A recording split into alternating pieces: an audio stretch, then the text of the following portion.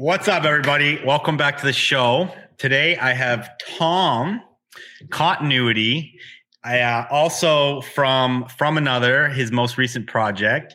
You guys will know him from the Vintage News, which just made a comeback. We're all super stoked about that. Tom, you know the trip you took with us to LA, I have to say, was like one of my favorite trips to the Rose Bowl, at least in the last few years. Oh yeah, yeah, dude, it was fucking awesome. It was you, me, Sean Avantini, Loco. Yep. And it was just a fucking riot. So many laughs that weekend. That was sick. I really want to come back because like I had such a good time. Like I would even just work for F as Frank again. Well, I appreciate that, man. But yeah, it was great having you there. And welcome to the show, dude. I'm stoked to have you on. Thanks. I've literally listened to like I want to say almost every episode, if not episode. So here. Nice, dude. So, you know, I kind of ran through some things in the intro. We got lots to cover today. I'm excited to chat. You know, also, you were in the mastermind group I didn't mention, which was a program we ran at the beginning of COVID. We can chat about that a little later, but just to kick it off, let's kind of talk about how you entered the world of reselling, the world of vintage, from the beginning, man. So like I wasn't a like big thrift shopper. I would go at like that. But it wasn't until I actually broke my back, compressed my spine. It's not as bad as it sounds. When I was snowboarding, and I was laid up in bed for a while and somehow stumbled across Round 2 videos like a lot of other people, and then just binge that on YouTube, just like in bed, like popping Percocets and stuff like that. And it sounds like a great time. One of the few things I remember from those 2 weeks. But I was like, I was leaving my job at a skate shop and or my part-time job at a skate.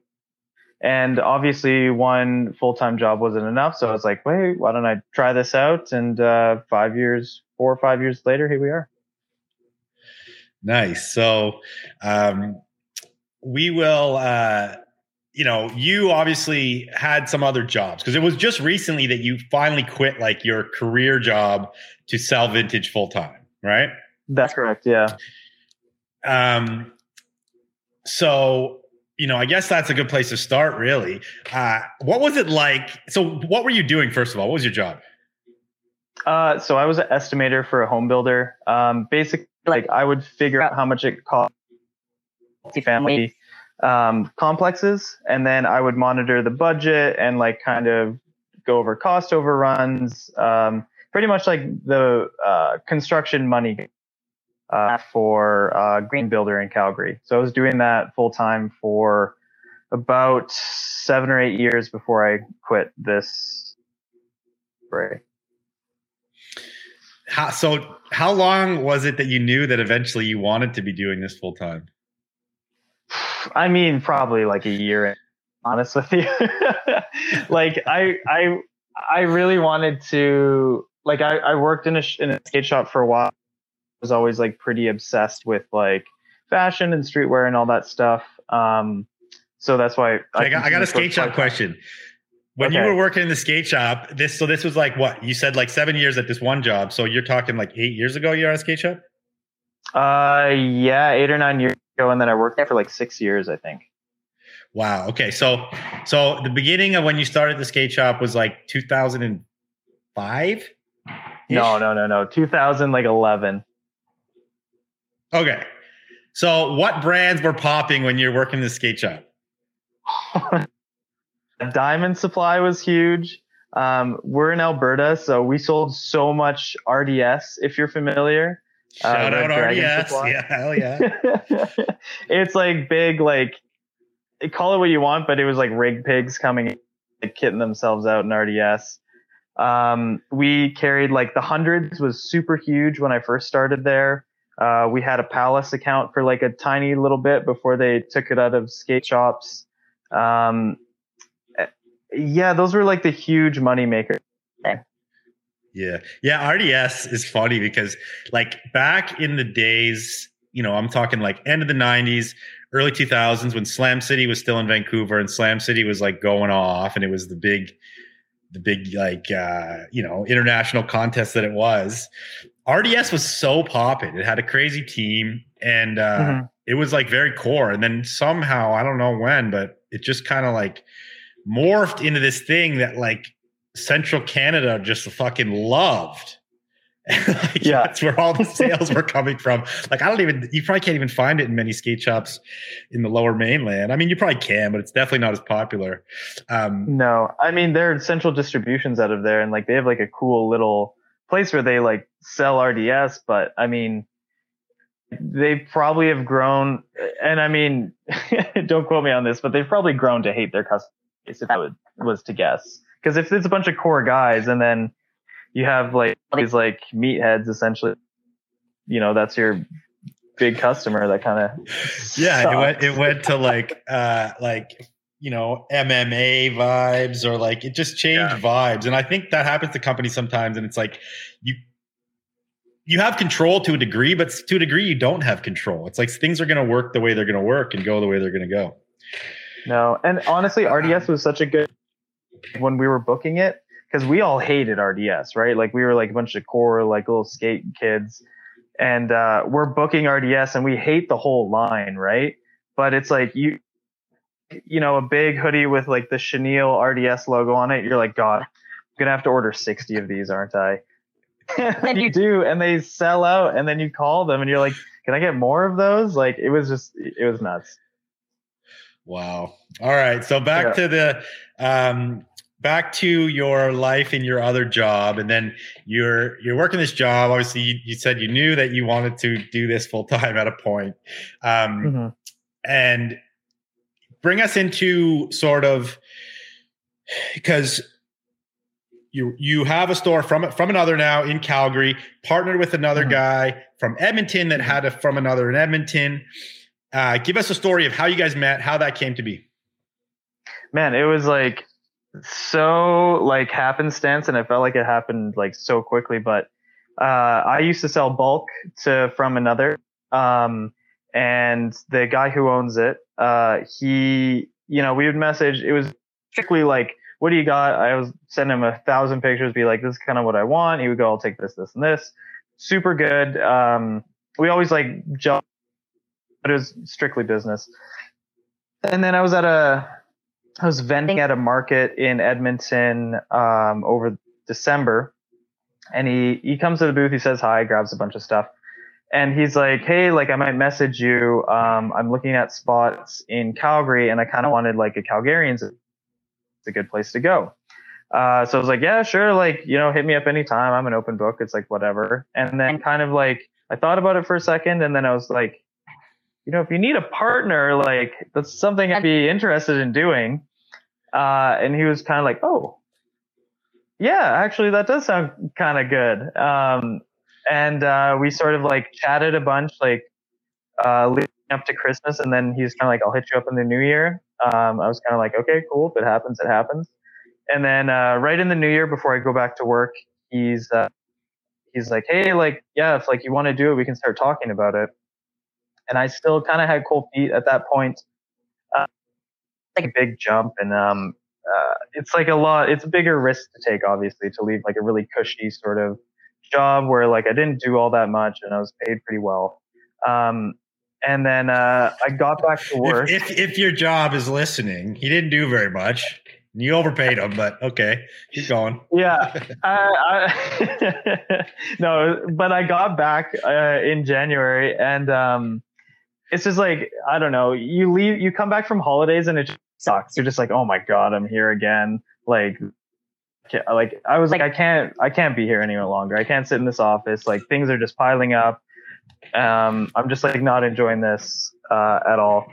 So I was like, yeah, sure, let's do it. And we kind of hashed out the deal back and forth over a few weeks. And then I was like, hey, cool, let's sign.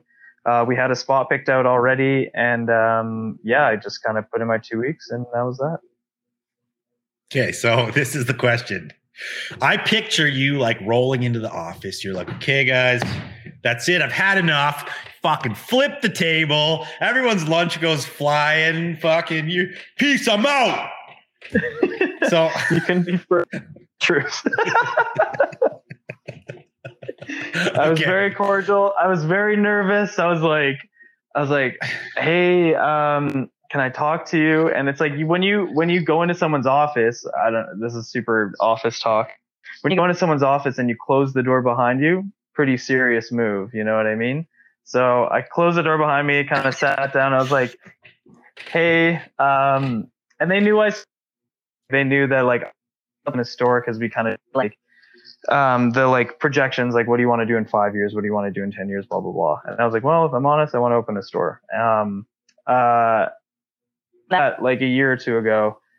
And I was kind of like, hey, like I have this great opportunity that kind of like fell into my lap. Like this is my 2 weeks essentially. And they were like, you're doing the store? And I was like, yeah, I'm doing the store. And then, yeah, they were like super good about it. They weren't mad. Like I was a little disappointed, but I mean, who isn't disappointed when a great employee leaves? Yeah. I feel ya. It's funny. Like, there's two kinds of leaving, right? There's two kinds of employees leaving. I mean, there's lots of different kinds of employees, but I just had somebody leave and they were like, I just got my dream job. I studied like animation. I'm going to work for like a studio. Right. And you're like, cool. Yeah. You're like, that's great. Good for you. But you're also like, there's nothing I can say. I can pay you everything I have to stay. You're not going to stay because it's like, you studied this. This is your passion. You're going to do that. Right. And that's kind of where you were in the same boat. Like you said. Yeah. But then there's the employee that leaves because they're like, this fucking place sucks. You guys don't know how to run a business. You guys treat your employees like shit. That one's harder to handle. Yeah. Well, and it's funny because that was actually the second time I left because I moved to England like 3 or 4 years ago to go with my fiance while she was doing. And and then they eventually called me back to like come back to the job, and I kind of like, not begrudgingly, but I took it back because it was like a good move at the time. But yeah, it was kind of like, I felt like Ben Wyatt from Parks and Rec, if you're familiar, how he like keeps accounting firm that he goes to work for. Yeah, totally. Oh yeah, they're like so stoked to get him back every time. Yeah, yeah, totally. I was excited for me. They were just kind of like, oh, cool, Tom's here again. So how's everything been going? Like, you said you signed? Did you guys actually create a contract? Yeah, we wrote out a contract. It was like just with like, because I'm like an employee as well as like a shareholder essentially, and then so we kind of like hashed out how the details work in terms of like, you know, what is profit look like. We're going to try to hide profitability because then we pay less tax. If you're the CRA, stop listening. Just like, I love how like, did you actually put that in the contract? CRA, yeah. Okay, that's interesting. So I'm learning here. We don't need to obviously know the details of your partnership because that's private information. But so you say you're an employee and you're also a shareholder. Is it a corporate entity? Yeah, it's a corporate entity. Okay. Yeah. Well, first off, congratulations are in order. I'm super happy for you. I think that's fucking rad. And you know, so first of all, give us the rundown on From Another. Like, you know, I know what it is, but for the listeners, like, what type of vintage store is it? What do you guys sell? What's the vibe? Sneakers, streetwear, and vintage. I'd probably say it's like 30% sneakers, maybe 60% vintage, and then 10% streetwear. And then we do a buy sell too. So it pretty much like round two, you can kind of come in with your stuff, plop it on the counter. I'll go through piece by piece, and then we'll sort of, you know, we can trade something, like offer you store credit, or we can offer you cash, and you can go on your merry way. Nice. Yeah. And how has it been going? Are you happy? It's good. No, I am. Like, it sounds so dumb, but like, man, like we open at noon every day, and like little morning break is like so great. I'm just like not a morning person, so that already like makes my day better every time. But then, yeah, going into somewhere where like you're not dreading it, like every day is something new. Like I'm not super well versed in sneakers and some like, you know, higher end streetwear. So like I've been learning a lot, which is always something that's enjoyable for me too. And the buying aspect, like it's like you and some guy brings in a duffel bag.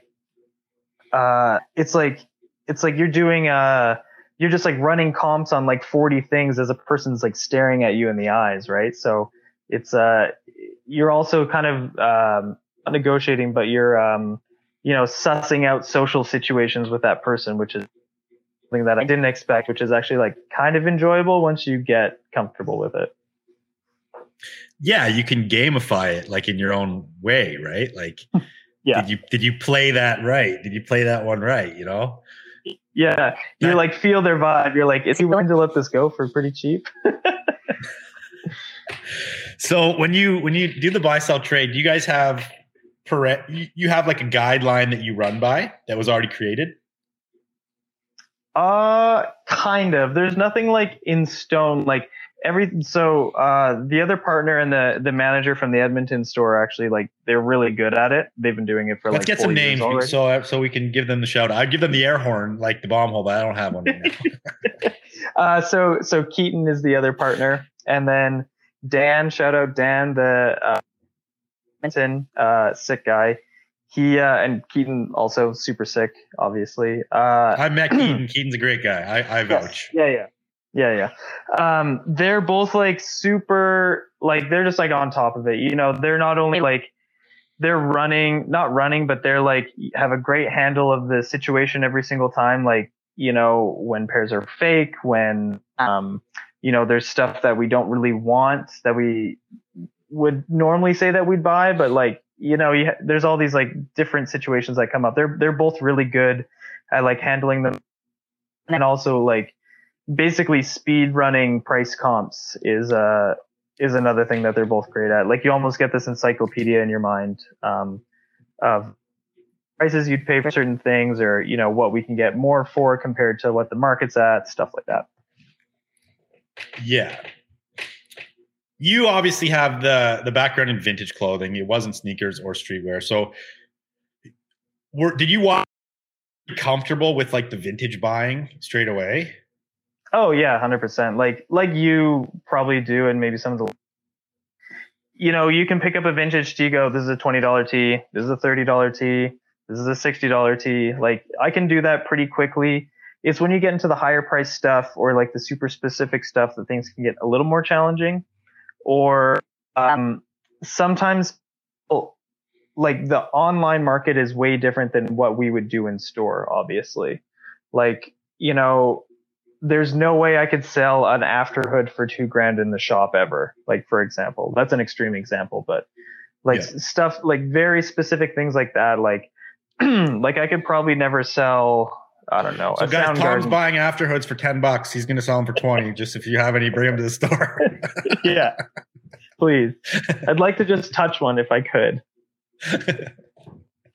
Yeah. So, and also, you know, I know you, obviously, like I said, we're friends. So I know your style. You're not like, you know, you sell t-shirts, but you're not like, I wouldn't consider you one of the t-shirt nerds like a lot of the guys out there right now.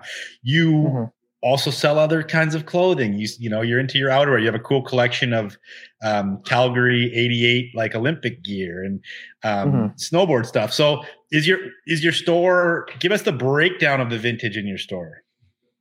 It is still a lot of t-shirts. Like, that's what, you know, the general population has really just gravitated to vintage tees. And the nice thing is men and women too, right? Like, girls will buy a big t-shirt.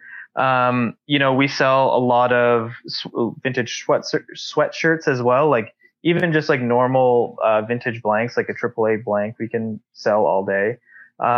We like pants are really great in store, and I sell a ton of like Carhartt, old Levi's, kind of random cargos and stuff.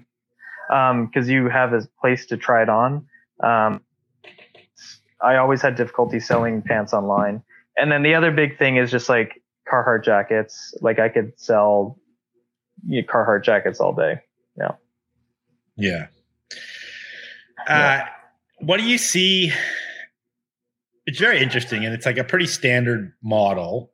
Not to take anything away from what you're doing, but it's kind of standardized now. Like in the model that you're doing, which is the sneakers, the hype, and the vintage, like tees, sweats, Carhartt for sure. Maybe some of them don't do pants, but there's commodities that will come and go, right? Like the Carhartt thing is a trend right now. Eventually that's going to die. Who knows how long, but eventually it'll go. Can you do you see any other commodities that are like looking strong for potential in the future that you might carry? I mean, I've been thinking about getting into leathers again. Maybe even like casual blazers. Because I've been seeing a lot of like lots of girls and women are usually ahead of the curve on fashion. We're almost getting into that 80s blazer with rolled up sleeves again. I've been seeing that a bit. So that and like leather trenches and just like leather jackets in general. There's a great store in town, actually, Roadrunner Vintage. Shout out. Air horn. They do that sort of like grungy biker sort of vibe really well. So maybe I won't do leathers, and because they already do it so good, I don't want to try to catch up. But I could definitely like blazers specifically being something that a lot of people are looking. I love when things like blazers come into style because they're actually readily available. You can go get them. Extremely. Knits, like this is like knits, like we're probably a little past that already, but God, I could never sell in the last like 3 years, but all of a sudden, over November to January, like everyone just wants like a nice big like crazy pattern knit again for some reason. Yeah, totally. Knits are great. Yeah. So back to the shop talk here. Let's talk about like the process of opening your store. This is very interesting to me. Okay. The process of opening store. I think a lot of the listeners will really like vibe and want to know about this. You had never done it before. This was your first brick and mortar, right? Mm-hmm. Obviously you had the experience of your partner, who, had done it before. So he helped you through it, but talk us through like the process of literally start to finish opening your brick and mortar, things that maybe you didn't think about that were like hurdles or that came up that were maybe annoying or harder than you thought, or like, just give us the rundown of how that experience went. Like lots of things that like, before you even get into leasing a building or even looking at leasing, you kind of got to figure out like, okay, what am I willing to pay per month on like a spot essentially? Like what do I think is feasible? So you kind of first like have to build a business plan and kind of like set expectations. Like, I think this is about what I could sell per month, which would net me about this much profit, which would leave like payroll and enough for rent. So this is kind of like what I could afford.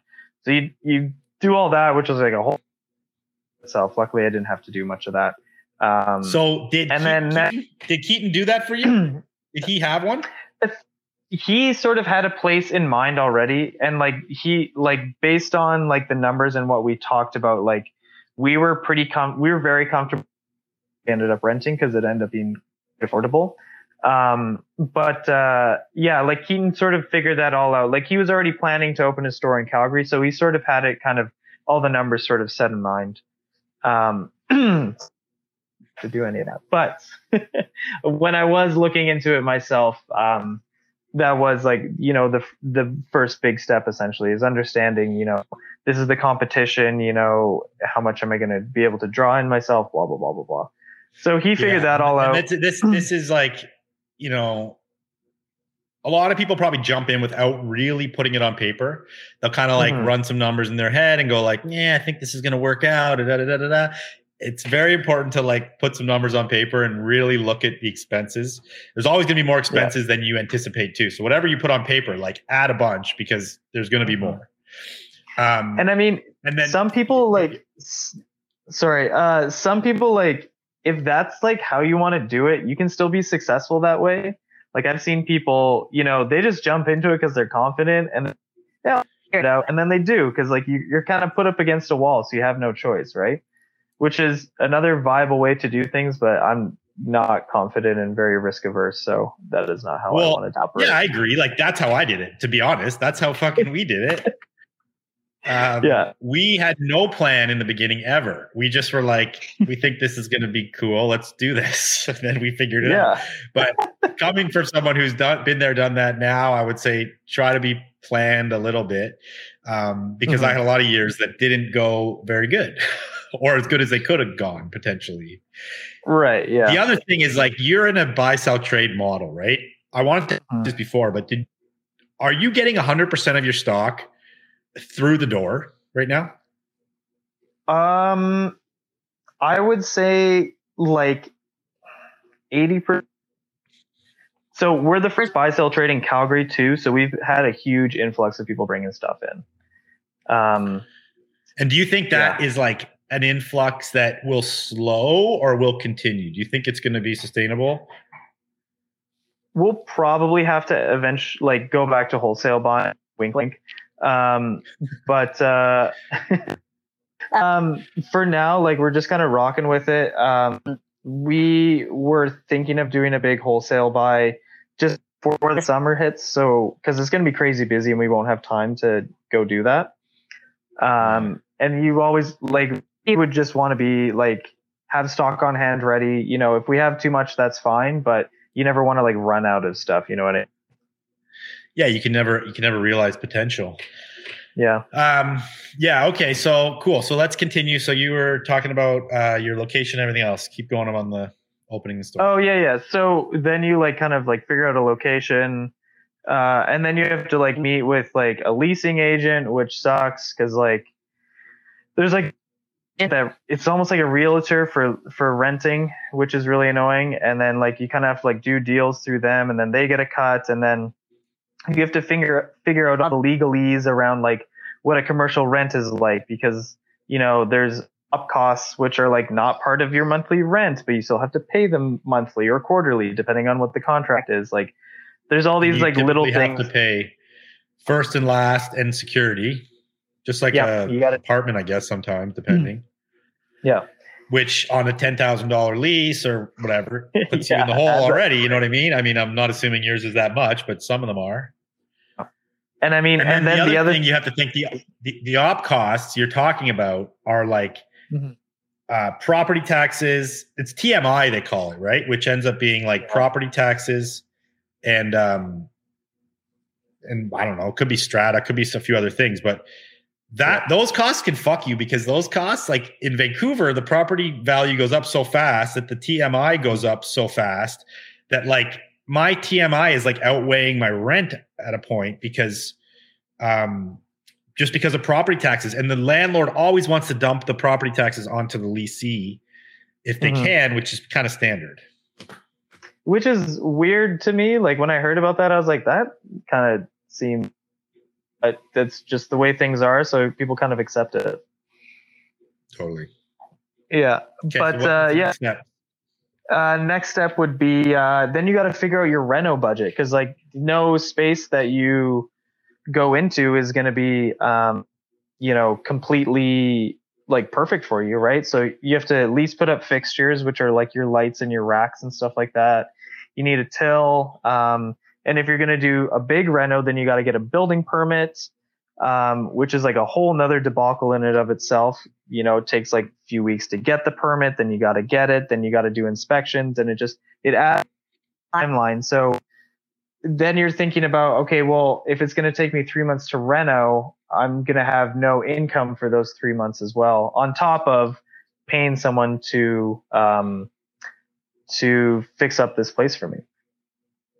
Did you guys negotiate like a free rent period or anything like that for no offset? We did not. We actually sublet the space that we're in currently. It ended up being a pretty sweet deal.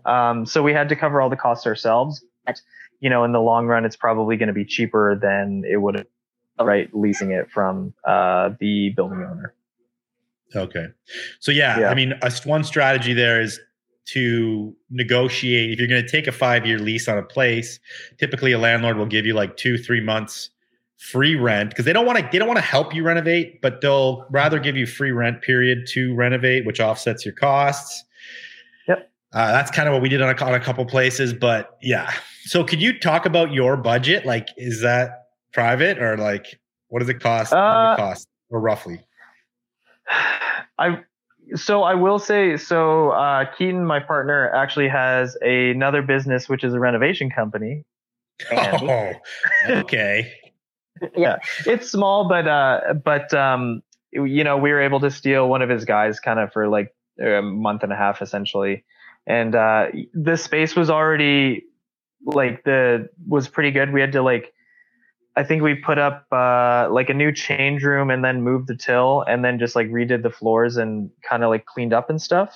So, and then we had to put shutters on the front door, which if you're in a high risk area, security is not cheap.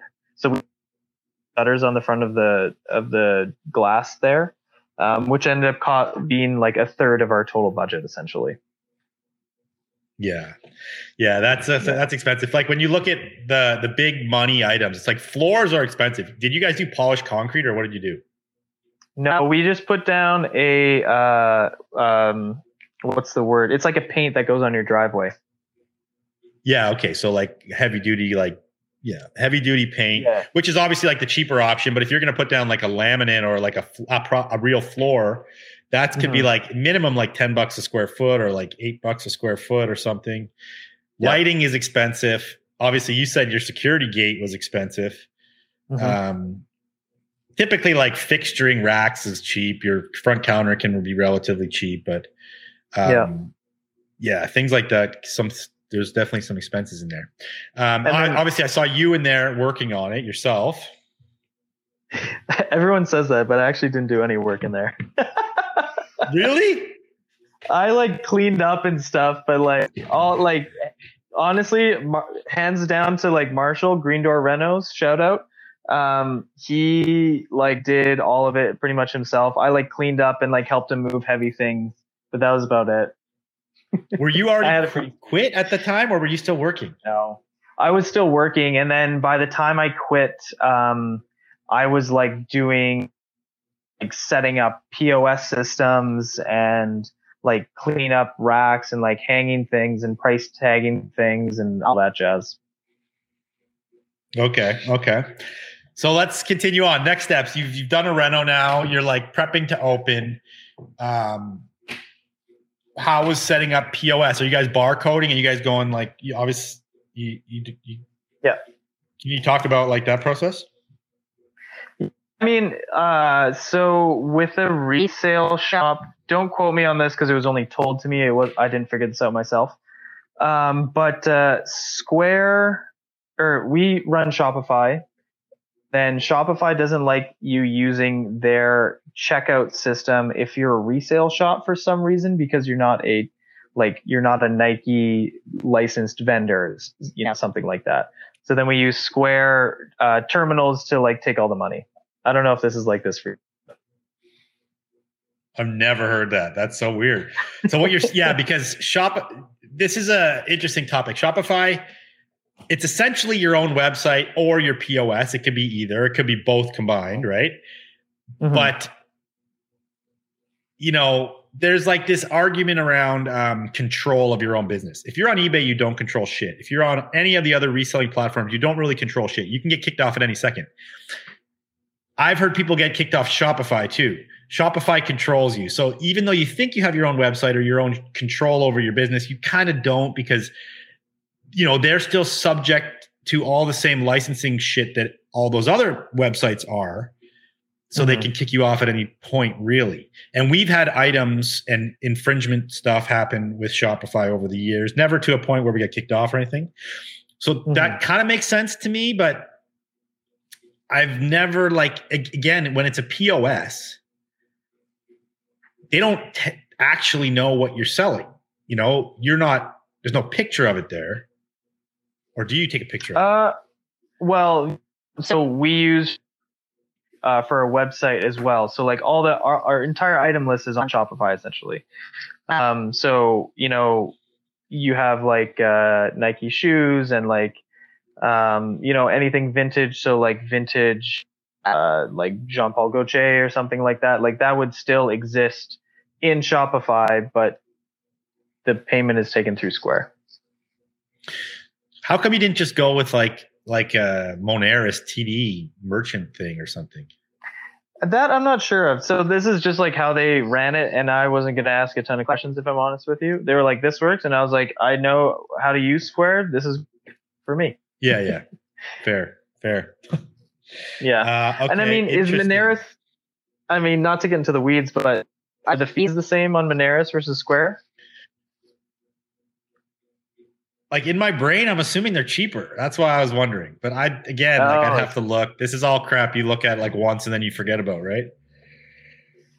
You made the decision. You don't think about it again. Yeah, you're like done. And then you get a call from like a bunch of people trying to like re-solicit you, and you're like, I don't care. Later. What about the stocking of the shop? So your partner came to see me, like, I guess pre-opening, and I did he did a big buy with me, bought a bunch of great vintage, and obviously, was he buying all the stock up in Edmonton to like preload the store? Yeah, essentially, like he'd been stocking up, I think, for a few months, and then in January he was kind of like, we should save like some of the best stuff, or is like, what kind of things should we be looking out for to stock in Calgary? And I kind of gave him a few items. And then when he came and saw you, I was like, we should be looking for this type of stuff. I think it'd be great to, we should tease like a bunch of like Grateful Dead tees. Those were kind of popular with the customer base. So we got a bunch of those kind of things like that. And then same with shoes, like, we just kind of were able to acquire like some of the best releases that had just came out in like full size runs essentially. So, you attract, you kind of tell the public, you're like, look, you're all looking for this. We got whatever size you need. So you better stop by when we open, sort of thing. Yeah. Yeah. Now you open the doors. Was it pretty instant? Like the word got around, your daily traffic was like solid off the bat? Yeah, like luckily we had like the strength of the Edmonton store, and people had like been driving up to, driving from Calgary to Edmonton, which is a 3-hour drive, to shop at the Edmonton store, because there wasn't any like sneaker, streetwear, vintage stores in Calgary. Well, there's a vintage stores, but none of the other two. And so we had kind of a bit of a customer base in Calgary, and then but we kind of did a series on our Instagram, kind of like showcasing us building the store. So like to kind of like get people hyped up, sort of like have join the story about like how we're building this new store, which gave us a lot of new traction in Calgary. And then so opening day was great. We had like a big line and did a bunch of steals and all that stuff to get people in the door. But second day we were opening, some like random girl filmed a TikTok like, oh, like new sneaker store in Calgary. And then it got like 100,000 views or something crazy. No idea who this person is. Shout out to this person, whoever they are. Shout them out, because they like for like 3 weeks after that, like people were like, oh, I saw you guys on TikTok. Like, this is so cool. I didn't know you guys were here. And I was like, okay, awesome. That's great. That's fucking awesome, dude. Sick. Well, it sounds like it's all working out. So, and then how about staffing, and how about like all that? Like, how big's your crew at the shop? So at Calgary we have 4 staff. Yeah, 4 staff. And it's kind of like people that I knew in the vintage community already, sort of younger folk, or younger than me, but just guys who are either, one was kind of full-time reselling, one just graduated or finished school, so he had time, and I was just kind of able to convince them to come work at the store, which was nice. Because they're kind of homies. And obviously you're in there like 5 days a week. Is that the vibe? Yeah, I've been there like 6, 7 days a week. But now that we're kind of settled, a few of them are like a bit more comfortable doing the buying, which is kind of like the biggest aspect, because that's, you're letting money out, and you could be giving price for a pair of fake shoes, which I have done already. Um, it's something that we want to make sure that our staff are trained on, and they're getting pretty good at it. So I've been trying to take a little bit of a step back. Sweet. If you could start taking a step back, and you've only been open for like a few months, then you're laughing. I mean, I'm just there 5 days a week instead of 7, so it's not huge. I want to know about the buying a little more. That really intrigues me. So we at F as in Frank Vancouver built a buying counter in 2009. And all we got was total shit, and nobody brought anything in good. So we ended up shutting it down a few years later, and we never really ran it properly. It didn't really pan out for us. My dad has done it over the years, and it's been decently successful, but his stores were more like buying kind of everything. And anyway, and I've talked to other people who do this model, and they, it seems to be good. You're running on like lesser margins potentially, but you're saving so much in like, I mean, maybe you're not, and you're saving all the labor of potentially like people out there running around trying to find the stuff, which is a huge cost, right? Like the cost of your garment isn't directly linked. If you go to frickin' some flea market somewhere and you buy a shirt, sure, it's $5, but like how much time did it take you to find it? How much gas did you spend getting there? Like those things are expenses, right? So with you, it's like it comes in the store, so you don't have to have that. I guess my question is like, you obviously you're putting a lot out to acquire that stock on a daily basis. Do you have days when you're like, we spent more than we've made? Has that ever happened? Oh yeah, big time. Like, you get a guy and he brings in, 3 pairs of the Union Dunks. You might not know, but it's like, okay, well, I'm going to have to give this guy like $1,200-$1,400, and depending on how the deal goes, sort of thing. So you get like 4 of those guys in a day, and you're already like $5,000 in the hole for the day. That does happen, and it's not. I try not to. Oh, we had a negative day. You know what I mean? Like I try to think about it like, okay, well, upside on these items that we will make eventually when we have those slow days where maybe we sell, 10 amount that we end up taking in. Yeah. So for sure. Yeah, it does happen, and it kind of it stressed me out at the beginning, but you sort of watch it flow back and forth, and it all like you slowly see that profitable, and it is growing over time. And has the Calgary market been strong enough to basically sell all those high-end items? Or do you have to like at some point be like, it's been in the store for 2 months, like we got to go throw it on StockX or something? That does happen. And so for the first time this week, essentially, or probably next week, but some shoes have appreciated in the time that, since we've bought them, essentially. So, maybe the StockX payout is actually like, well above what we paid. So we kind of get a big win there. Or maybe sometimes, we'll take a little bit of a loss on it, but it's still money in, and then we can use it on something that will actually sell in the store. So you kind of take an ouchie there, but you make it work. Yeah. And I guess, it all plays together as part of the puzzle where something might bring someone in the store that buys something else too, right?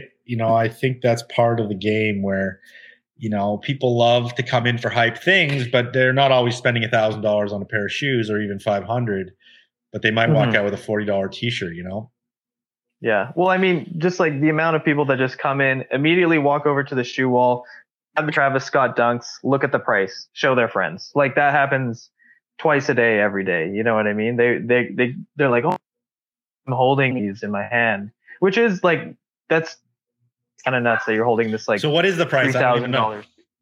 $3,000. We have our size 8. We have our size 8 Travis Scott Dunks DS at $2,700 Canadian on FromAnother.ca. Okay. Hopefully they sell when this podcast drops, so we'll see. That would be so sick. But the other thing I wanted to mention too is we do also offer store credit, so like trade essentially for the items that come in, and that's where you start making better margins because you're kind of I always forget the word, but you know, if someone trades in 3 pairs of shoes for 1 pair of shoes that you're not going to make a ton of money on if you get cash, well, then you're increasing your margins on those 3 pairs of shoes essentially when they actually will sell for cash because they're a low item. Yeah, fully. Because you got a shoe for a price and it's at a retail, but you're trading it off at the retail. So there's like, it's always a trade up. Yeah, exactly. When you look at like your sales from your store, obviously we don't need numbers, but like, what percentage of the pie? So the pie is broken into 3 pieces. You have vintage, sneakers, and streetwear. What percentages of the revenue roughly would those 3 make up?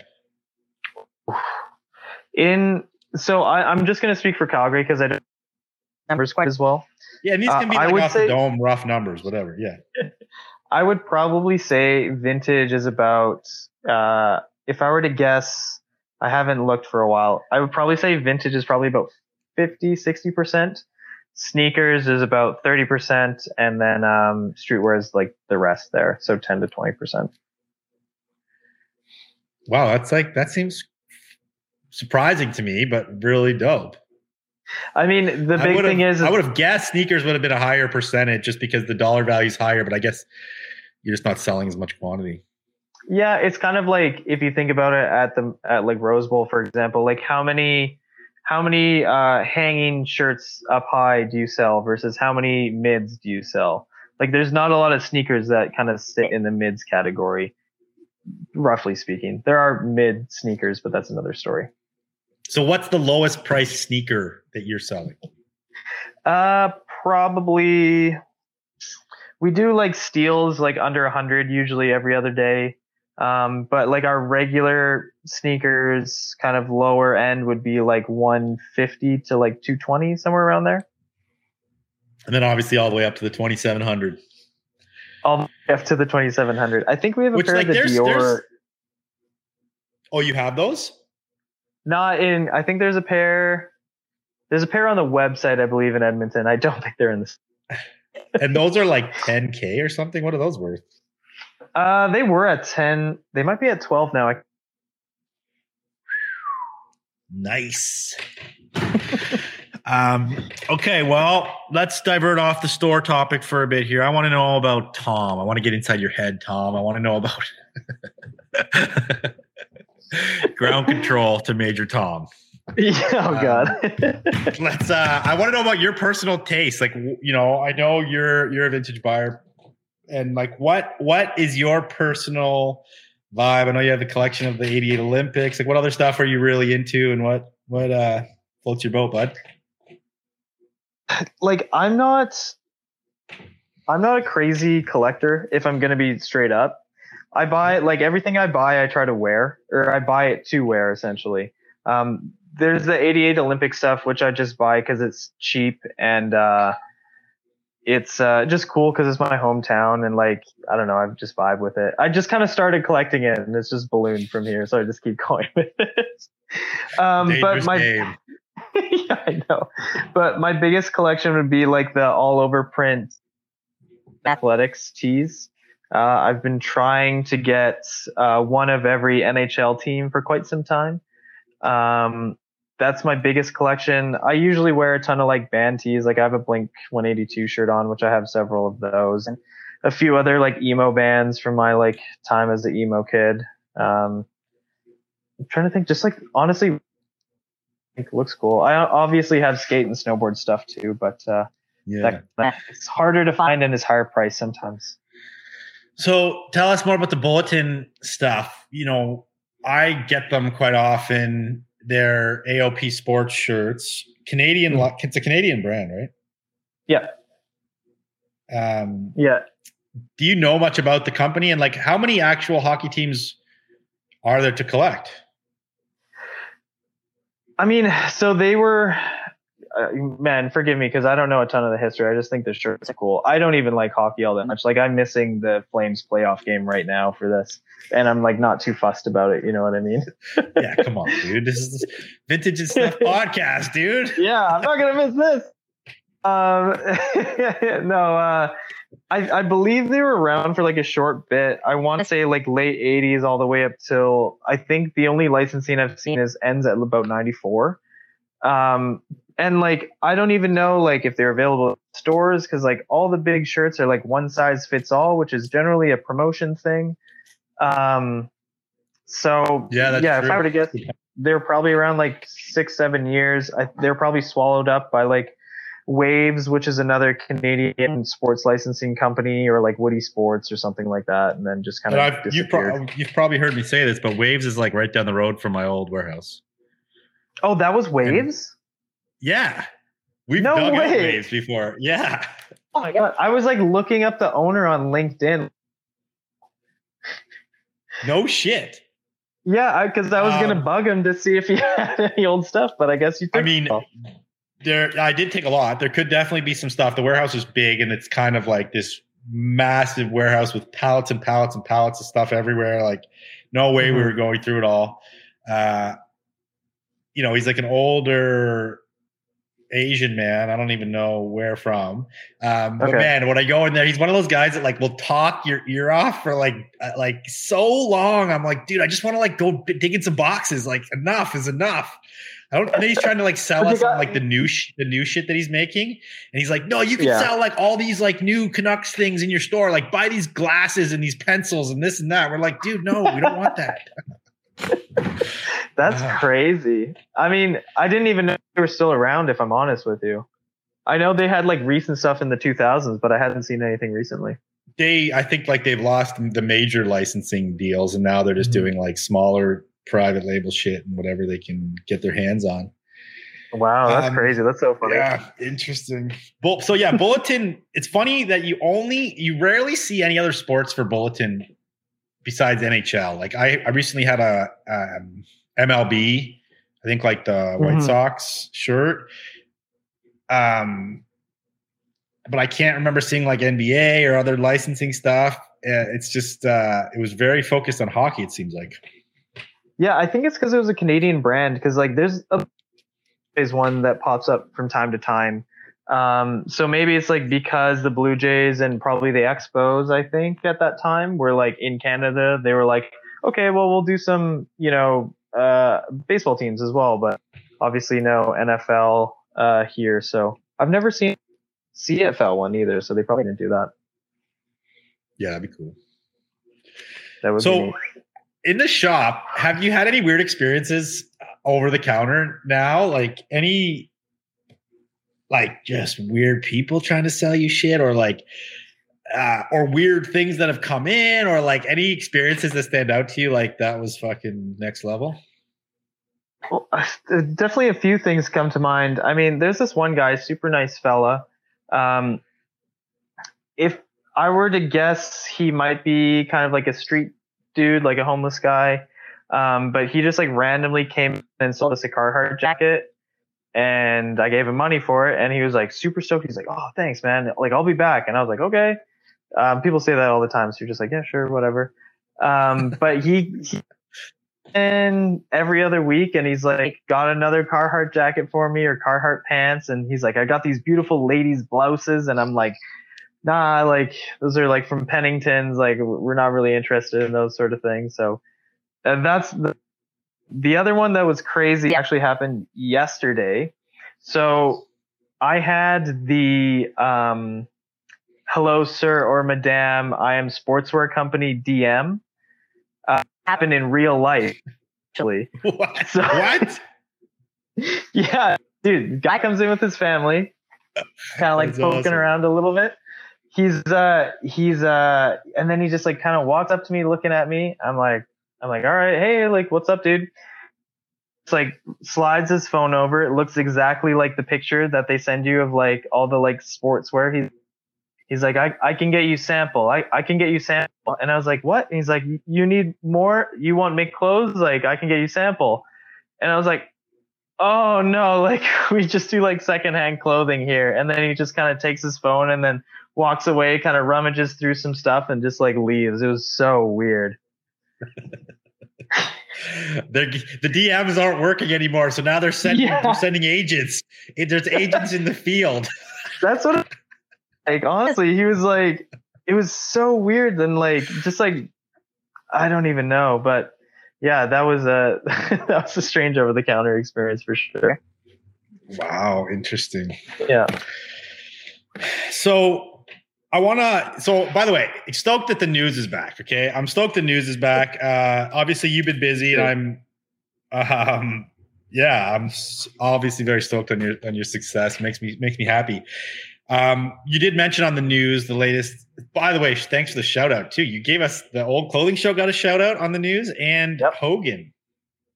Yeah. Hogan's one of the few like lives I would actually watch, like more or less. Yeah. Kirby are so funny. So I like actually am entertained while I watch it instead of like some guy like shirt, $1,000. You know what I mean? Yeah. The lives, you know, it's getting interesting out there. And I have to give Hogan the shout out, which is coming back every other Monday, which will be this Monday, maybe the day this podcast drops. But anyway, every other Monday, Hogan's back Instagram Live. But you talked about this, the kind of the war on live selling on your news episode. And right now there is a war, you know, and there's more than one, but it seems like the two leaders in this battle are Pop Shop Live and Whatnot. Now, let's talk about this. What's your thoughts on this? Like, I'm pretty biased because I haven't looked into Pop Shop much at all. But you know, from first glance, both of them, like, obviously a much better platform for selling just in general. Like, you know, payments go through it all. They're all automated. Like, all the shipping information is there. Like, it gets sent to, you know, you can run it through ShipStation or whatever their version of that is. That part is great. It's just the thing is, like, you have to get this person to open the app just so that they're shopping, which I think is a bit of a stretch. But I don't know. I'm not the average consumer, so that could be a little different from. But from what I see, it's like I see a lot of people saying that they're, and I don't see a lot of people saying that they're on Pop Shop. So take that what you will, but that's what I've been noticing lately. Yeah, I'm noticing the same thing. And it's funny because if you would have asked me, like, say 6 weeks ago, I would have been like, no, Pop Shop's like the Pop Shop's the leader, the winner, they're taking over. And then all of a sudden there was like this switch and everybody went on to Whatnot. I know Whatnot was sponsoring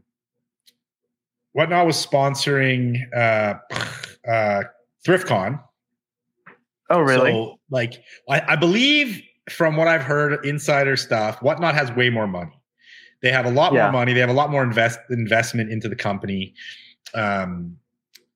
Pop Shop, I was actually approached by Pop Shop back in the day to kind of get on. And then Pop Shop's also paying people money to get on. So they're both kind of like just out there, like grabbing at people to try to get these people on, to promote it, to like make these apps fly. Maybe they'll both live on, or maybe one's going to win out and one's going to go under. Who freaking knows? And there's other apps too. Like there's Network. Frankie's on Network doing some live selling, like special drops on Network, which is similar, but it doesn't have auction capability at this point. And it's definitely more sneakers and streetwear than like vintage at this point. Yeah. And yeah, because Round 2's on Network. They're on there. Yeah. And then there's I've seen some other stuff popping up that obviously aren't doing as well as these two, but one thing to note is like I've watched some of the whatnots. I've watched Pop Shop too. Like Chris is a couple times I've tuned in. Obviously, Chris gets big money for stuff because Chris has this follow, right? He's literally, and I even watched. I watched Monarch Studios on Pop Shop. Oh, okay. He was getting like okay money, but still, I was like, this seems kind of low. People on Whatnot are getting like $5 for garments. Oh yeah, and I'm like, and I mean, yeah, it's kind of nuts. Like I mentioned it in the video, but it's like, oh, and they just split vintage and thrift, so now they're two different categories too, which is that's something smart because that was annoying. Yeah, because you're getting on kind of like Gap shirts or like whatever the fuck. But like when I tune into, like, if I open Whatnot, just go to a random live, I'm like, okay, show me something like middle of the pack, maybe has 14 viewers or whatever. It's always like $4 shirt, $10 shirt, $3 shirt, $4 shirt, which like is good, I guess, but like, I don't know. Doesn't seem very profitable for the seller. No. I mean, are you getting these shirts for free? Maybe, but then still, you still got to ship them all. Like, fuck, it's a lot of work. That's insane. I'm like, how do you make money at this? That guy, the one dude out of Florida. I'm gonna what? Do you know what I'm talking about? Tekken, yeah, Tekken Sports. Thank you. Yeah. Yeah, so he was saying that he has somebody at his store on there all day, which I tried to find it because his store is not called Tekken Sports. His store is called something else. Yeah, it's called the Spot Coral Springs. I've been watching them a little bit. Oh, you did? So are they getting money for stuff or is it the same? It's the same, but it's like Tech is like, he's like, cents into each thing. So like, if he can clear it out, like, he's laughing, you know what I mean? Yeah, I guess that's the game. Like, sell enough, you'll make a few grand in a day, but it's a lot of items and you got to have the labor to move that stuff. So yeah, it's very interesting to me, how this is playing out. You have a lot of people on there just ripping through racks of product, selling it for like very cheap. And then like, are they going out and buying a bunch more to do it again for $5 a piece? I just don't see how that's like feasible. Yeah, you might as well just like negotiate down someone's like $5 pile at every market you see, and then you can throw them all on Whatnot. Yeah, totally. And I wonder if it's like, I mean, the market's obviously down. Like we're down. We're in like a low point, not a low point, but like the fluctuating prices, like we're stabilized again at like a normal level. Yeah, exactly. But I wonder if all these people just like dumping all this product on Whatnots and stuff is like affecting the market because it's like almost overwhelming the amount of product being sold on there. Yeah. But if you look at it, like, it's not good stuff that's going for like a couple bucks or like, $3-4. Like it's like low end mids essentially. So like they're kind of going not for the right price. Like you could probably make them into $10, $20, $30 in a store. But just the ability to like get a guaranteed sale like time after time, I guess is advantageous for the time being, but I don't know if it'll affect like the mid to micker to high end market all that much, Yeah, totally. Yeah. Okay, everybody listen to this podcast. We want to know your thoughts on this subject. Put them down below in the comments. I haven't even asked you guys for comments on the podcast in a while. So just go comment something. Do it fucking now. We need engagement, people. We need engagement. Quick intermission here. A word from our sponsor, BidStitch. Today I'm telling you about an event BidStitch is partnering with, Faded, in Rhode Island, just outside of Boston, May 28th. Check out Faded, sponsored by BidStitch. Check out bidstitch.com. Sell your products on there. Go buy vintage on there and all that good shit. Back to the episode. Speaking of this, kind of like, mids to high end, like obviously your store, you're selling regular product, regular vintage tees and regular vintage. But like, do you move like some higher end stuff, and does the higher end stuff come through the door? Yeah, like it's random when it does. Like we have a lot of so there's a pretty decent amount of vintage sellers in Calgary. Pretty familiar with most of them, if not like friends. But they have a bunch of stuff, haven't been selling it. They'll kind of drop it by the store, like a duffel bag or whatever, and we get a lot of stuff that way. It's always surprising. Like we have some people who are into fashion, and vintage is part of that. So they end up buying, sort of not the hyper specific, but I've had random guys who drop off like a bag of Supreme tees, and then they'll have like 89 Grateful Dead in there in an XL, and then I'm like, what the hell? Where'd you get this? And they're like, I don't know. I followed this like Grateful Dead guy on Instagram, and I bought it off him. You know what I mean? So we still get some of that stuff coming in. Like we sold one of those Harry Potter tees today, I think for like pretty decent price if I remember correctly. So it kind of comes and goes still, but it's always surprising when that higher end stuff ends up coming in. Nice. Yeah. Nice. Let's speaking of the sellers in Calgary, let's give the people your guide to vintage shopping in Calgary. Ooh, okay. Obviously drop by From Another. There's first another stop, always whenever you're first stop. You got to go spend all your money there. And if you have any left over because it didn't fit, then you can go to the other places. So we're downtown Calgary on 17th Ave, which is kind of like the shopping bars district, essentially. Down the street, a few blocks, another spot called HG Vintage. He has a huge store that's chock full. So if you can't find something at our shop, you can definitely find something there. There's another spot called Newish, which is a bit of like a mintage mall sort of vibe. It's a collective of, I think, 6 to 8 vendors that's usually rotating through. There's a lot of ladies stuff there.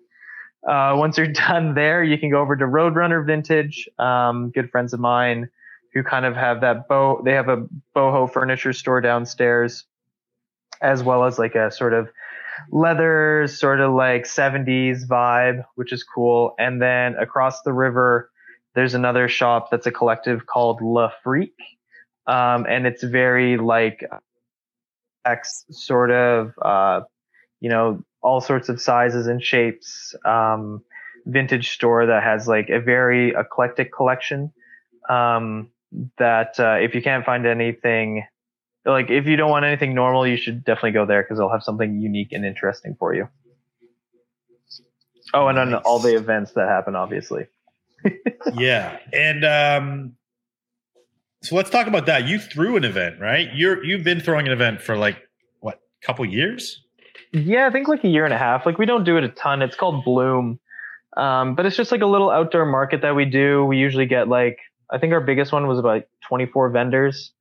Vintage, we get artists, we have ceramicists, pretty much anyone that sells cool shit will get them to come. We usually have live music and like hot chocolate or food trucks and stuff like that too. But I don't know if Vancouver's this way, but we've probably got, there's got to be 7 or 8 different vintage markets that happen like every weekend essentially these days. Vancouver's weird. It's not like that. At least, we have the Granville Flea. That's obviously the big, like, hype-ish market. Those guys kill it. Dude, I can't even tell you another market in Vancouver. Like, there's that's something so called weird. The East Side Flea that was like more like a boho vibey kind of market, but I don't even know if they're running anymore. And they had like a set place they would do it at. Mm-hmm. And then there's like typical flea markets, but they're not like markets. So Vancouver's ripe. Vancouver's primed. If only there was someone here that ran a very big vintage program or vintage show. Yeah, that's so weird, especially for women's. You'd think like they would have like, man, they can do so well in Van. That's crazy. Yeah, so stay tuned, everybody. We'll see what happens. Damn. Everybody loves to talk about or loves to hear about hype, the most expensive thing you've ever sold. We want to know, Tom. You guys are gonna be very underwhelmed. No, I've had a few of those the Megadeth AOPs. I've had two of them. Those both sold for I think 450 and 550 respectively to Thai buyers, I believe. But my favorite find that was pretty big was I found a 50s or 60s GWG chore coat actually that was in like super mint condition. Found it at a thrift store for $7 and I ended up flipping that one for regrettably for 350. Ooh, the GWG, eh? Yeah, that was as soon as it was one of those things where you see the notification that it sold on your phone and you're like, man, fuck, why did I sell that? And then I shipped it off. So have you had any GWG come in the store?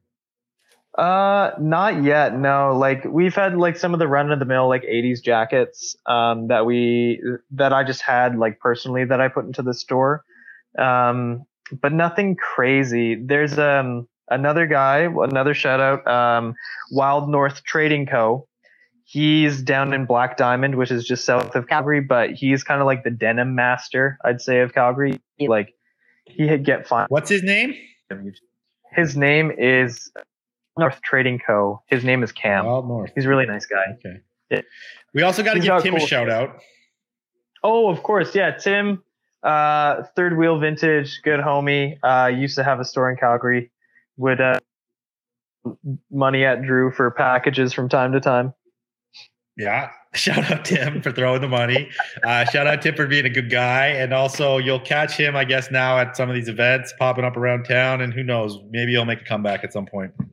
Yeah, once he's done you can catch him. You can catch him, lifting weights in his basement. Exactly. Trying to go toe to toe with Avantini. So there's a battle out there for who can lift the most in a vintage T-shirt between Avantini and I don't know. and Tim. Didn't Avantini deadlift like 550 the other day? I was very surprised. Yeah. Air horn for Avantini for going ham at the gym. Even though I'll still whoop your ass, son. You got the reach advantage. Yeah, totally. I was shocked. I'm like, damn, he's crushing. So those guys, and Tim's coming for him. Tim's like, I ain't having this. Oh yeah. And I seen he just put up like, I don't know, 450 or 475 or something. So yeah, he's a bit also a beast. I feel like he won't plateau quite at the same level at Avantini, right? Time will tell. Yeah, so if you want to talk about, watch it progress, then you can like give us updates on the news as things happen. Yeah. Okay, I want to talk about being a boss. So, it's something I talk about all the time. I talk about a lot of different people. What's it like so far for you? Hiring, managing your staff, any issues coming up, and like, give us a vibe. It's been pretty good so far.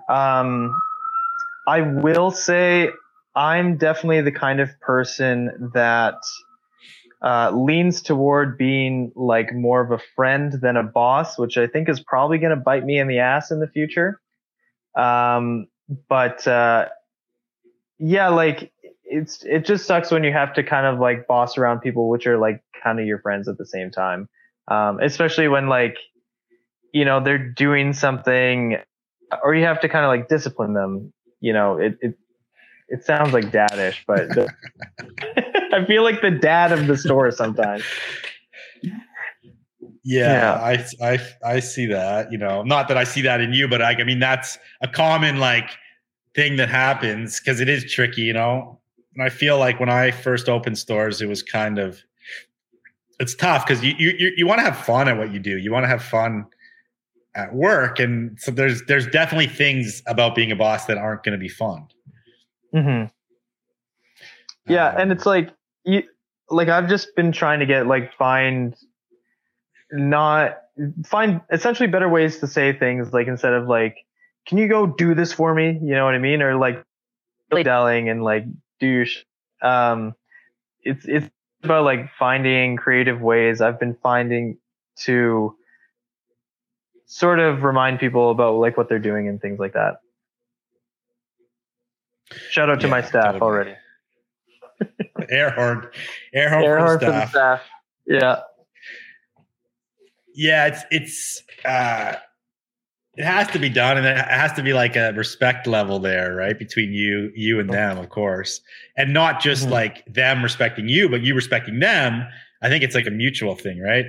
And then trust as well, like trust that they'll handle what they have to handle, which could be like stocking the shelves or pricing whatever. And like, obviously you want to be able to count on them for that, and then there's things that they need to be able to count on you for, which is like paying them for one thing. That's important. Yep. We already had one of those mishaps. Yeah. But then also like, other things, like if you say you're going to do something for the staff or you're going to say something's going to happen, like that trust, it goes both ways. Right. And I think that's like, I'm not saying this happens with you, but this is just my experience. Like, and it's happened with me in the past where I realized that I was dropping the ball a lot on like maybe not following through with things that I said I was going to do. But then I'm expecting them all to follow through with what they're telling me. Mm-hmm. So it doesn't work essentially because the trust is gone. So I think building trust is like hella important. Yeah, I think so. And I do have issues with romantic to do things, which sounds so basic and silly, but I just get hyper focused and, I'm on a task and then something else. I didn't finish that other task. And, sometimes that original is something that I promised I would do for the staff. Like, I'll do this, you go do that. And then they come back and they're kind of like, what the fuck? Like, I just work super hard. Like, what are you doing? So yeah, 100% something I need to already work on. So sorry to my staff. I think it's pretty common, man. It's something that not a lot of people think about. Like, so too many people, from my experience, and I was there previously, but we bosses can expect like the staff works for me. They're supposed to do whatever I say. This is how it goes. And they lead with like this fear. Again, not saying this is how you run the shit, but this is typical of like human nature. We lead with fear, or like, I'm paying you. You should just do what I say. I don't have to do shit. I'm not accountable to you. But in reality, if you want a functioning workplace and you want things to be, you want to live in that happy scenario and have a good culture, you have to be accountable just as much as they do. And I've definitely learned that one the hard way. And I lean a bit too much towards that side of things where it's like they go to take out the garbage and I'm like, oh no, I'll take out the garbage. Like I should be doing that too. And I have to understand, like, it's okay if like, you don't take out the garbage because you're the boss, and like, it's okay if the staff do that and you never do that. Like, that can be okay. Totally. Yeah. Yeah. I feel that. And I feel like a lot that happens a ton because we kind of like, there's managing and then there's doing. A lot of times management thinks they're managing, but all they're doing is doing everyone's shit. They're like, I'm working so hard. I'm running this place so well. But you're like, you're not really. You're just like doing the stuff, but your team isn't doing the stuff. Yeah. So it's like, you're not really even managing. You're just like doing all the work. And then there's this entitlement, or like, I don't know if entitlement's the right word, but like, sense of accomplishment or sense of like entitlement, kind of, where you're like, I work so hard. You should pay me more. You should praise me more, or whatever it is. But yet the job isn't to do more. The job is to manage more or manage better. Right. So it's kind of like, it's interesting. And that ends up being a habit. Like, I've been there, and I know I've had management that goes that way a lot. Yeah. Yeah, and you're managing managers at this point, which that must be incredibly difficult. I mean, Yeah, for sure. I enjoy it now because I've like kind of figured it out and we're at a happy place with it. But it's the same thing. Like I can't do their job. They need to do their job, and then they need to have their staff do their job, right? So, yeah, managing the managers. So there's good times. Is sorting like the biggest? I don't want to put this in a rude way, but sorting would be the most like grunt-esque work that you would do these days, eh? Yes, for sure. So I do a lot of sorting. I still but that's kind of like I still do picking when I'm on trips, and I still do like a couple days here and there and go buy from suppliers. But yes, grunt work, definitely sorting. I do a lot of like back end grunt work, which isn't like physical labor, but it's like tedious bullshit, like website stuff and different things like that. And then I find myself in a shitload of meetings. Like, I don't miss meetings. I can tell you that much. Yeah. Yeah. Some meetings are great. There's like creative meetings when you're like, you get to like have fun and just like come up with cool ideas and shit like that. And then there's meetings that aren't fun sometimes that are like, you know, when you have to have the hard talks or the annoying talks. And right. Yeah. Those ones are trickier. We had an impromptu meeting. I think it was last week. Just like all my staff ended up being in, save for one person at the end of the night when we were just kind of closing down, because they talked to me about like how our parking kind of sucked, and they had a very good point. But then it ended up turning into like this creative meeting about like, well, I think this is what we should do for the store, and I think this is what we should do for the store, and I think this should go here instead. And for like an hour and a half, just like bullshitting about what we should do inside there. That's epic, dude. And like, it sounds positive and productive. It was, yeah. And like, I was glad that they were able to like, you know, talk to me about how, you know, there's some stuff that sucked at the store. And I was like, yeah, you have a very fair point, and I can't disagree. Yeah.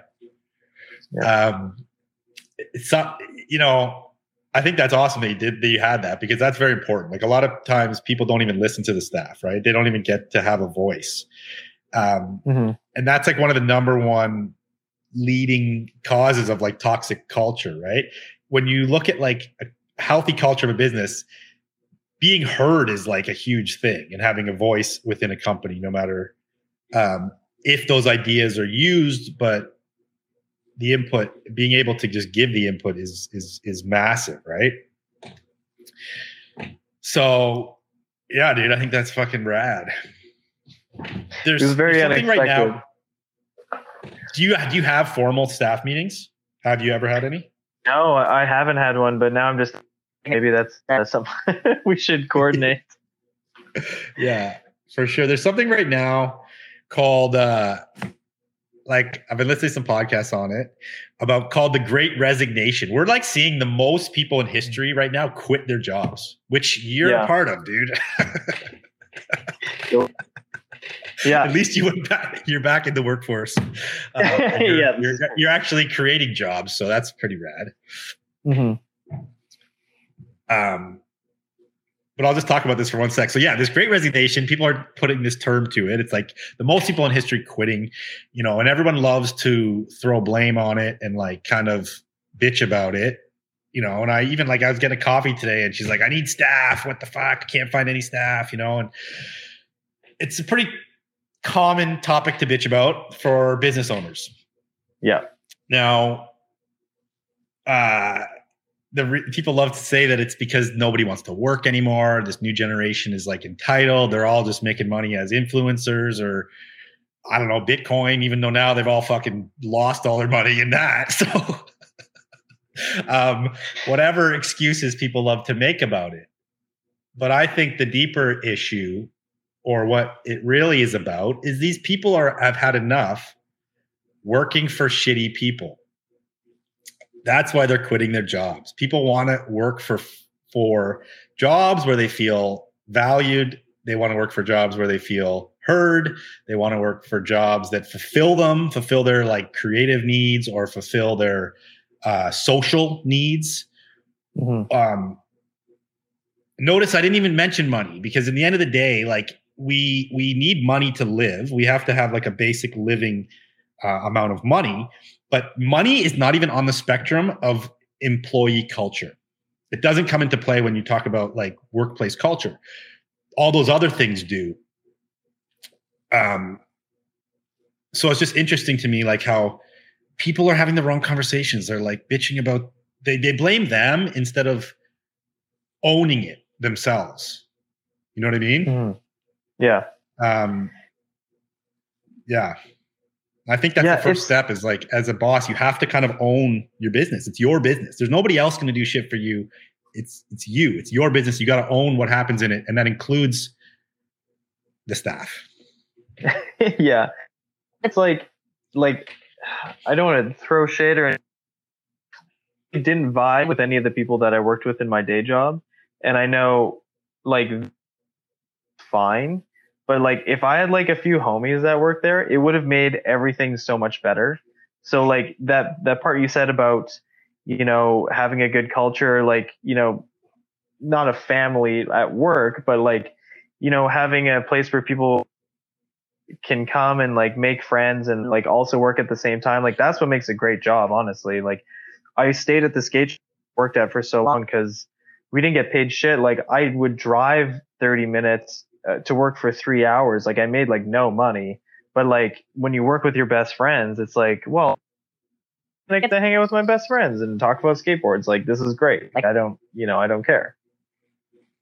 Yeah, totally. Yeah. It's interesting. It's very interesting to me. And I nerd on this shit now. I go through phases of what I'm nerding on, you know. Right now I'm nerding on workplace culture. Well, Great Nation TikTok was on like my For You page for like quite some time.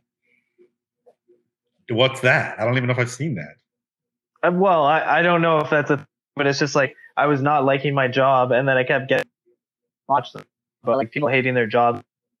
So like it just kept feeding me like more videos of people like being like, this is a great resignation, and this is why we're all leaving. And I was like, yeah, we should all leave. And then I did. Oh, that's fucking sweet. Yeah. Okay, last topic I want to jump into here is the group, dude. And you know, it's kind of like been a long time since we had that group. Geez, it's like 2 years now. It started at the beginning of the pandemic. Is that right? Pretty much like a month into the pandemic or something. I think so. Yeah. Yeah. So we're like just over 2 years since we had the group. So the group was the Vintage Mastermind group that I put together. We had like 40 people probably sign up, but then in the end, it really was like 15 to 20 people that were like dedicated to like actually showing up for the meetings and kind of doing the work.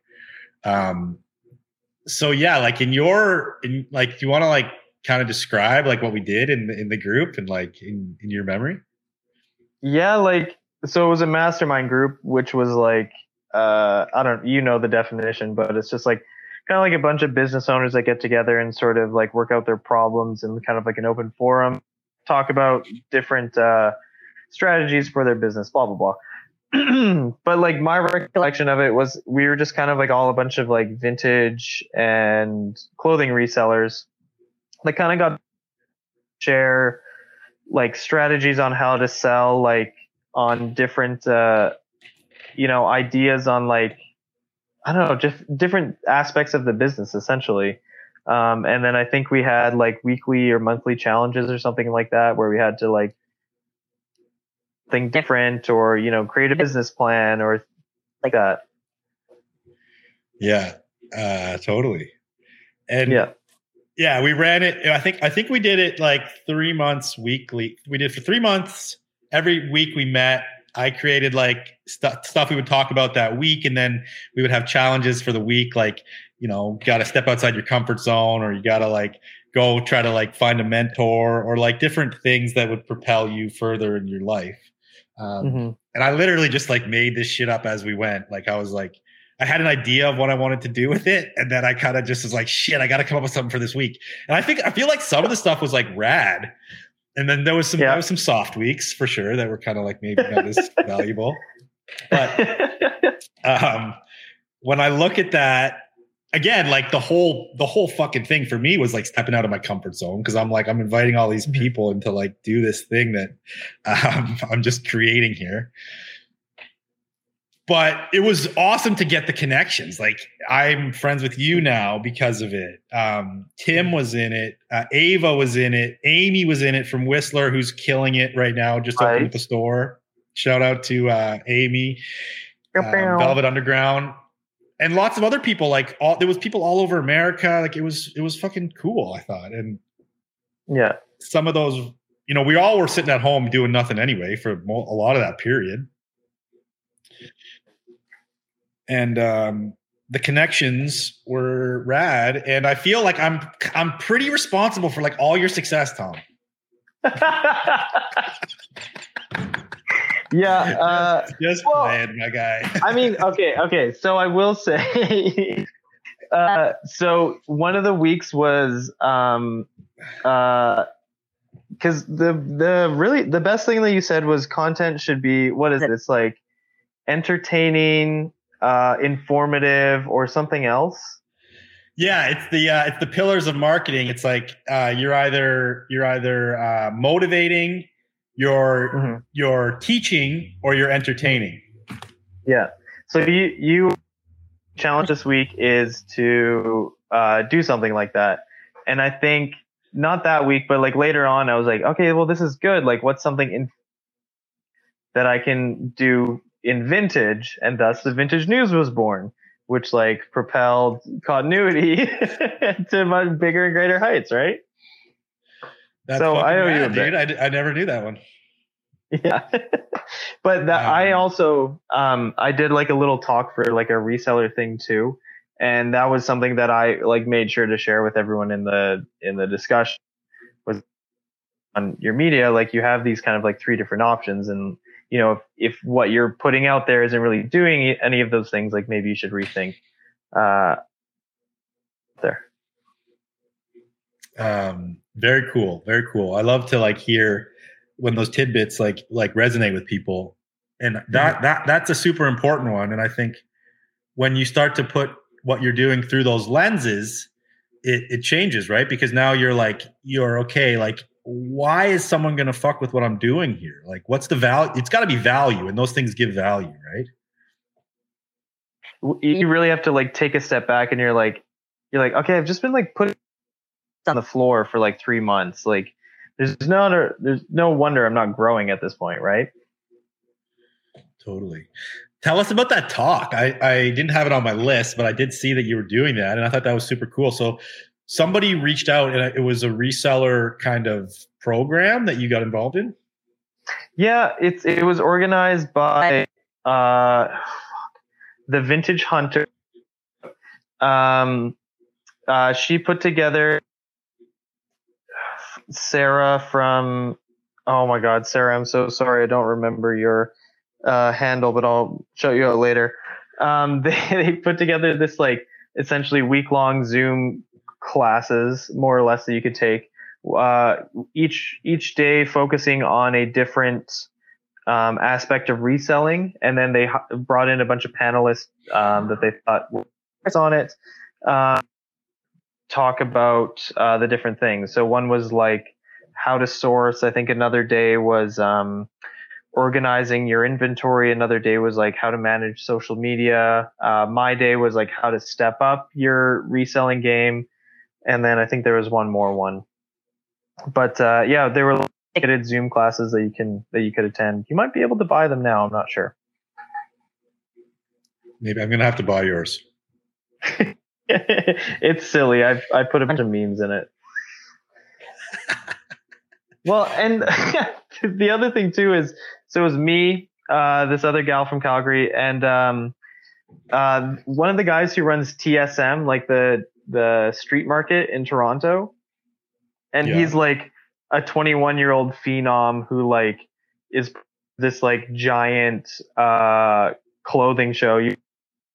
in that has like vintage events and shopping malls, and they have like contracts with like Chinook Fairview and all this stuff. So I go on, do like little silly perk memes, and then like professional wearing like a jacket and stuff, and it's like super informative and has a great presentation. I just felt like crap. Oh, Tom, you didn't have a PowerPoint ready? You didn't have it like pie charts going? No, there was no pie charts. I did have a hasty put together PowerPoint though. Oh, you did? Okay, come on. That's pretty good. That's one something. skill you probably can bring from your other job into the vintage world, PowerPoint. Yeah, PowerPoints are not my forte, but I can do it. Okay, we are going to go into the Instagram questions. Okay, we did a shout out on the old IG, so anybody could ask Tom their own personal deep dark questions. You ready? Scared. I hope so. This one comes from Budo's Closet. Would you rather wear a pair of Salvage that never breaks in or Disney t-shirts forever? This is like, what's the would you rather question? I love it. That's my favorite game. Salvage denim, I think. Salvage denim. So you'd be like, crick, crick, crick, crick. I mean, at least you'll still look good. Like that's important. It might not be comfortable, it's a classic look. Yeah, being at a wedding wearing a Mickey Mouse shirt is this look, I will say. But a Mickey Mouse shirt under a blazer, and it's not as cool as an Alien Workshop shirts by any means. So, yeah, 100%. Good choice. Okay, so this one comes from Chris the Thrift Fiend, aka Bauman, a Vancouver homie, who changes his Instagram name like every week. Bauman, why the fuck do you keep doing that when no one knows who you are ever? So I know lots of those guys. He says, I guess he's an old Calgarian. He says, "Is the vintage game competitive in Calgary? I'm considering moving back." It's a little competitive. There's a lot of like everyone sort of has their regular routes that they take. If I were to put it that, everyone's like, oh, I go Chinook, then I go Southland, then I'll go up to Airdrie. Like that's kind of my route for picking. But Baum, I think you said his name is, there is a bins opening in Calgary this summer. Bauman is a bins opening in Calgary this summer. So, once that's open, it'll be free reign for everybody. It's Goodwill bins? Goodwill bins, yeah. There's a Wins up north, but it's pretty trash. Okay. Interesting news. You heard it here first on the podcast. Calgary bins opening up. This summer. This summer. Next question from Steph J. Wilson. Is this one of your friends? Yep. Okay. Favorite beer? Fuck. This is like so trash of me, but I've been drinking a lot of PBR with a side of orange juice lately. And then I mix it into a brown. Really? Interesting. Yeah. Yeah, I know. So a little sus. A Pilsner, classic Pilsner with an OJ. Are we going fresh squeeze OJ? Are we going store-bought, no pulp? What's the vibe? Actually, this evening I had one and they gave me it. And then all the pulp floats to the top of the beer and it's pretty nasty. So I'm going to go no pulp. Oh, because the foam pushes it up. Yeah. And then you get this foam pulp mixture that's like yellow at the top. It's gross. Okay. You called it a brass monkey? Is that what that is? Yeah, because you should know, that's a Beastie Boys song. Brass Monkey. Yeah, but no, I know the Beastie Boys song, but it's that song's is that made not after about the drink? beer? New Brass Monkey as where you get a 40 and you think of orange juice, like you and the homies, and then you all drink like the next bottle and then pour orange juice to make the rest of the 40 bearable. If that's what it was, I have never done it. Have you ever done it with a 40? Okay. My younger DGen days. Damn, I don't even drink anymore. I never had this experience. Now I feel like I need to start drinking again to have the OJ 40 experience. I've drank a lot of 40s. The Brass Monkey, though, eluded my childhood. Shit. What about the Edward 40 hands? Yeah, I did. I've done that. And I've done the whole wizard staff or whatever, Oh, that's a good one. Yeah. Okay. So you've done most of it. I mean, come on. I've done a lot of it.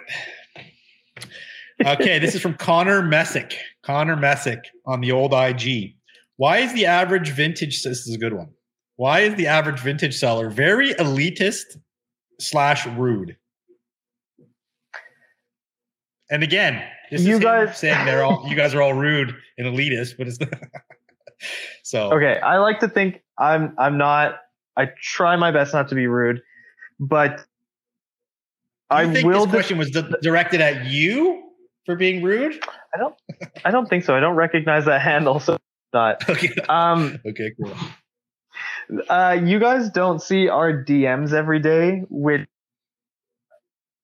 like, if you saw the amount of like inane stuff we have to deal with from time to time, it can be a little grating, which leads you to be a little jaded and rude. So I will defend some IG sellers for a reason. Shout out used to post like him telling people to go to his website like every day, which like would make me laugh. Because they're just like, how much is this? Can I buy that? Can I do this? And you're like, dude, and he would just like, go to my website. Yeah. All day, every day. He would just post those screenshots. So it can be super frustrating. I get the idea that there's a limited amount of stuff, which there is, but, it can make people a little gatekeepy from time to time. Cause, if they're feeding their family by selling vintage, more and more sellers coming in can make you believe that it's going to diminish your salary essentially and make you struggle a little harder to feed your family. It would be difficult. True. This is a funny subject, elitist and rude. So at the office, before Sean quit, before I moved my warehouses, I was like, okay, guys, today I'm just going to like crush them with kindness in the DMs, right? I was like, I'm going to go stupid hard. I'm going to go like, and if I did this to you guys, a couple people, I don't know, no one would even know. But so what I would do is like, I would sell a few things on Instagram every day, post a few things, and then I'd get a DM about it. And I would I would go to their profile. I would go to the profile, like look at who they are, be like, and then I would like compliment them on like some shit. Right? I'd be like, yo, I love that fucking car you have. That's sick. Like I always wanted one of those. Straight up, like open like a rapport with the person. I swear to God, my sales that day were fucked. Like I had like a 99% sell-through rate on everything I posted because I was like crushing them in the DMs. Okay.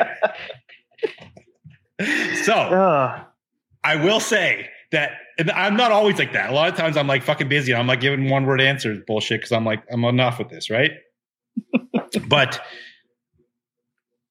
it's like you can make the choice to go that route and be like, again, it's like there's a lot of ego at play.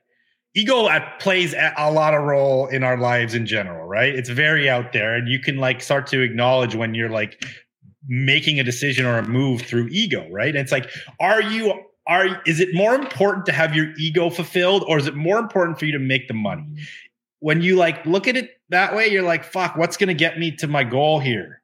It's probably by crushing them with kindness in the DMs. Anyway, that's my sense on it. But I mean, the time or strength to do that all day. No, it depends, like your business model and what you're up to, for sure. But again, if it's like, if someone's asking you about a $500 shirt and you're just going to send back like a quick, like $500 thing, or are you going to like type out 3 more sentences that are probably going to get you to your fucking sale? It's probably worth it. I don't know. This is the most hard hitting question of the night. Okay. You ready for this? Okay. This comes from cool. Oh no, this is from Anthony. Okay, this is cool. What age did Tom develop clothing brand awareness? Clothing brand awareness, Tom. What age? Ooh. I'm going to take this seriously, even though I know Anthony's messing around. I will say probably like, I think grade 8, I started dressing myself. And that's when I was like, okay, I'm aware. I have clothing brand awareness at this point. I'm going to buy Fallen shoes and skinny jeans. Nice. Okay, I need some pictures, Tom. We're putting that up on the screen during the podcast. You in the skinny jeans, please. Oh my god, that's funny. It's like I have kids now, so there comes a time when self-consciousness kicks in. Like when you go from being like just pure like fucking wild and crazy kid to like then like worrying about what people think. Yeah. And it's kind of sad in a way, but I guess it hits people differently, right? I mean, my kids are pretty chill about it so far, but yeah, it's interesting when that like kicks in for people and like how seriously we take it, or yeah. And even I bet if you looked at your kids' class, like you could tell, which of them have brand awareness at this point. You know what I mean? For sure. Yeah. Tom, so is there anything else you want to quickly chat about or give shout outs? This is the time. We're nearing the end. I will say I'm so sad Avantini isn't around. You guys were like the dynamic father-son duo. It was so funny. Okay. I was thinking about Avantini today. I was drinking my coffee, Sean. I was missing you, man. A tear welled up, Sean. But I was like, dude, you got to come up for just a fun day. We'll just spend the whole day fucking around. It honestly probably helped your productivity, if we're honest. It definitely made things fun and light. Not gonna lie, it was good times. It was good times with Avantini. Yeah. He still worked for the company, and like there's still opportunities for Sean in the company. So he's around. I just don't see him as much, and we'll get together soon. Make magic. 17 TikToks. Yeah, totally. Okay. Besides Avantini, any other topics you want to bring up? No, I think that's everything. I won't keep you much longer, but shout out all my Calgary sellers. You guys know who you are. I wanted to issue a challenge. I thought of a challenge because I know you used to do wicked, dude. I love it. Let's go. Okay. My challenge, I want to start a mastermind group because when you're talking that last Tilly, from Tilly? Yeah, Tilly. When she was talking about her mastermind group, I was like, damn, that sounds sick. Like I could use that. So I want to start one, but easier challenge. If you don't have one already, start a group chat with your vintage homies. We have one for the Alberta boys. It's just like, it's like fantastic. Like, maybe you post your phone the day, maybe like you're guys like, is this worth picking up? Like you can grow stronger as like a little collective. You gain friends in that way. You might learn about new markets that happen. So start a group chat with your vintage homies. That's the challenge for today. That's sick, dude. I am not really in a lot of those or any that I actively participate in, but I do know a bunch that are like running in Vancouver. Like people tell me about them. And like apparently, there's nobody, you can't like talk to your homie who works at McDonald's and expect him to like relate to you in your business. We work in a very unique business. You want to have a crew that you can talk about the weird and unusual things that vintage sellers get up to, the weird challenges we have, and have people to bounce it off. It's invaluable. So I agree. Yeah. 100%. Like, the homie Lane, shout out Bite Vintage, found like crazy Jurassic Park AOP at the thrift yesterday, sent it to the group chat. you just get everyone's like, yo, congrats. Like, that's crazy. Everyone feels good. It's just a great time. Nice. Any other shout outs? Shout out to From Another Crew. Obviously, we already gave them a shout out. Yeah. Shout out to From Another .ca. Follow us or visit the website and buy stuff. Shout out gem.app. If you guys aren't using that already, it's the best way to find comps for vintage or just find what you're looking for to buy. Found bulletin AOPs that way. So check it out. Nice. Okay, we'll end it there. Thanks again, Tom. Cool. Thanks for having me on, Drew. Appreciate it. Yo, everybody. Thank you guys for tuning in. Much love as always. Sorry about the glitches in this episode. Tom, buy a new computer. Your computer sucks. Sorry, dude. But everyone has to suffer because of it. We were able to salvage the episode even though it didn't record properly. But hope you enjoyed it. I thought it was a wicked episode. I had a great time chatting with my good friend, Tom. If you guys want to support the show, all you got to do is go join the Patreon. But I actually have an even easier way for you to support the show right now. Patreon is a big commitment. You got to sign up month to month. You get that bonus content, but it's still a big commitment. So you know what's not a big commitment? Using my Amazon link. I am not an advocate for Amazon, but I know a ton of you guys are going to use it anyway.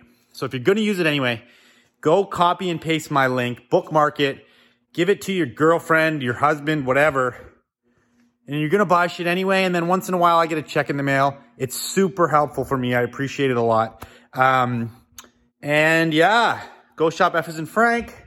Tune into the next episode. Not sure who it's going to be yet, but it's going to be a good one. See you guys later.